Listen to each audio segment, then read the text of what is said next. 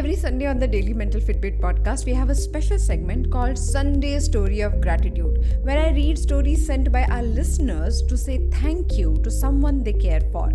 I Have Your Back is the title of today's story, sent to us by Shalini, an artist from Hyderabad.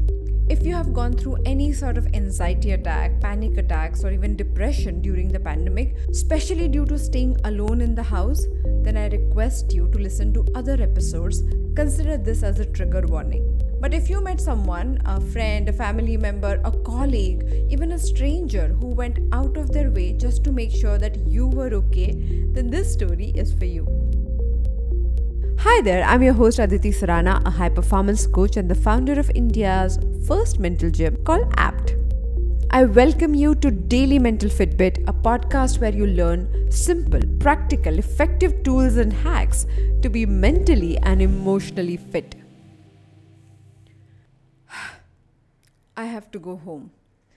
Shalini was dreading the thought of going home as last few days of the pandemic had been extremely difficult for her. She couldn't sleep, she had lost her appetite, and every night her mind was filled with all the worries and anxieties that she could imagine. And now, here she was, stuck on this damn flyover for last 45 minutes, and from being slow moving, now the traffic was not moving whatsoever. As everything came to a standstill, Shalini's mind couldn't stop thinking. You got to go home, Shalini. You got to go home. You can't do this. You have nowhere to go.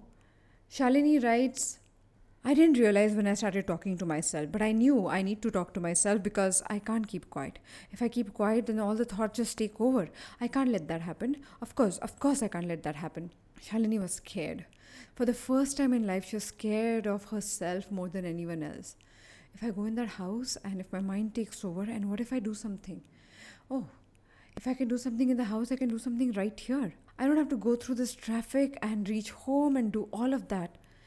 The flyover is a perfect place.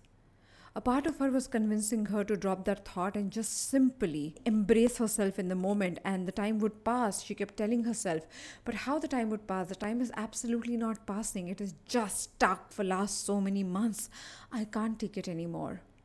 I think it's the time. It's the time. The flyover looks like a perfect place.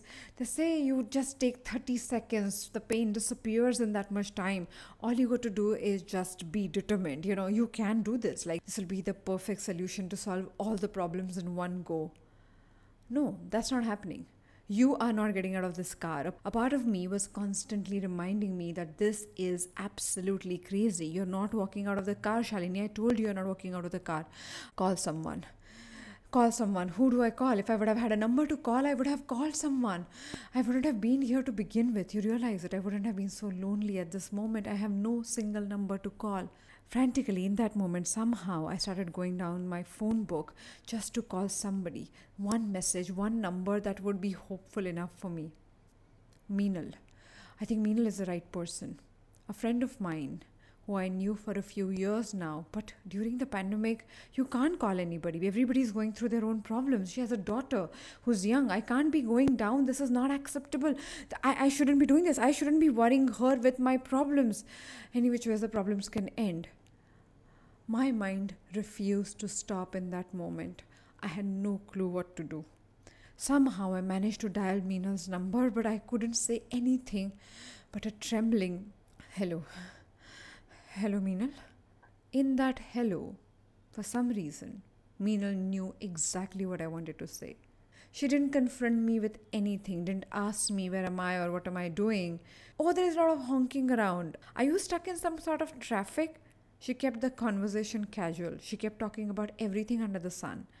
I knew she knew, but she didn't want to talk about it so that I shouldn't feel that she knew about what I'm feeling right now. Minal did not hang up that call. She kept talking to me until I reached her house that day. My face was pale. I was shivering. I didn't know what to say. The words had left me. I was just listening to the blabbering conversation that she kept on having without making much sense of what was happening around me. But when I reached her house, Minal gave me the tightest hug. I have your back, dear. She had tears in her eyes. I couldn't stop myself from crying. Ira, her young daughter, walked in and hugged me from the other side. I cannot tell you, till date I remember those hugs. They just brought me back to life. From that day, for the next 2 months, Minal did not let me leave her house.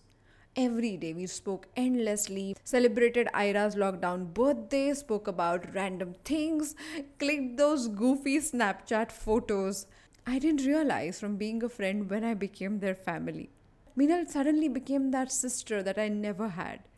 After 2 months, when I recovered, when I started feeling little better, when she was completely assured that I can take care of myself, that time Minal agreed to let me go. Shalini further writes to Minal that I don't think I've said this enough. I don't think the words gratitude and thank you can do justice to what I feel for you. But in those hugs that you gave me that day, you not only had my back, you got me back to life. Thank you. I cannot thank you enough. I hope all of us find friends like that, and when we do, we cherish every moment with them. If you have a heartwarming story of gratitude that you would like to share with us, my email ID is write, @aditisurana.com. Please take out time to write your story. I would love to share it with our listeners, who then get to remember the most beautiful story of gratitude that they have experienced in their life. More such conversations on Daily Mental Fitbit to claim your mental fitness right away. Thank you so much for joining me today on Daily Mental Fitbit.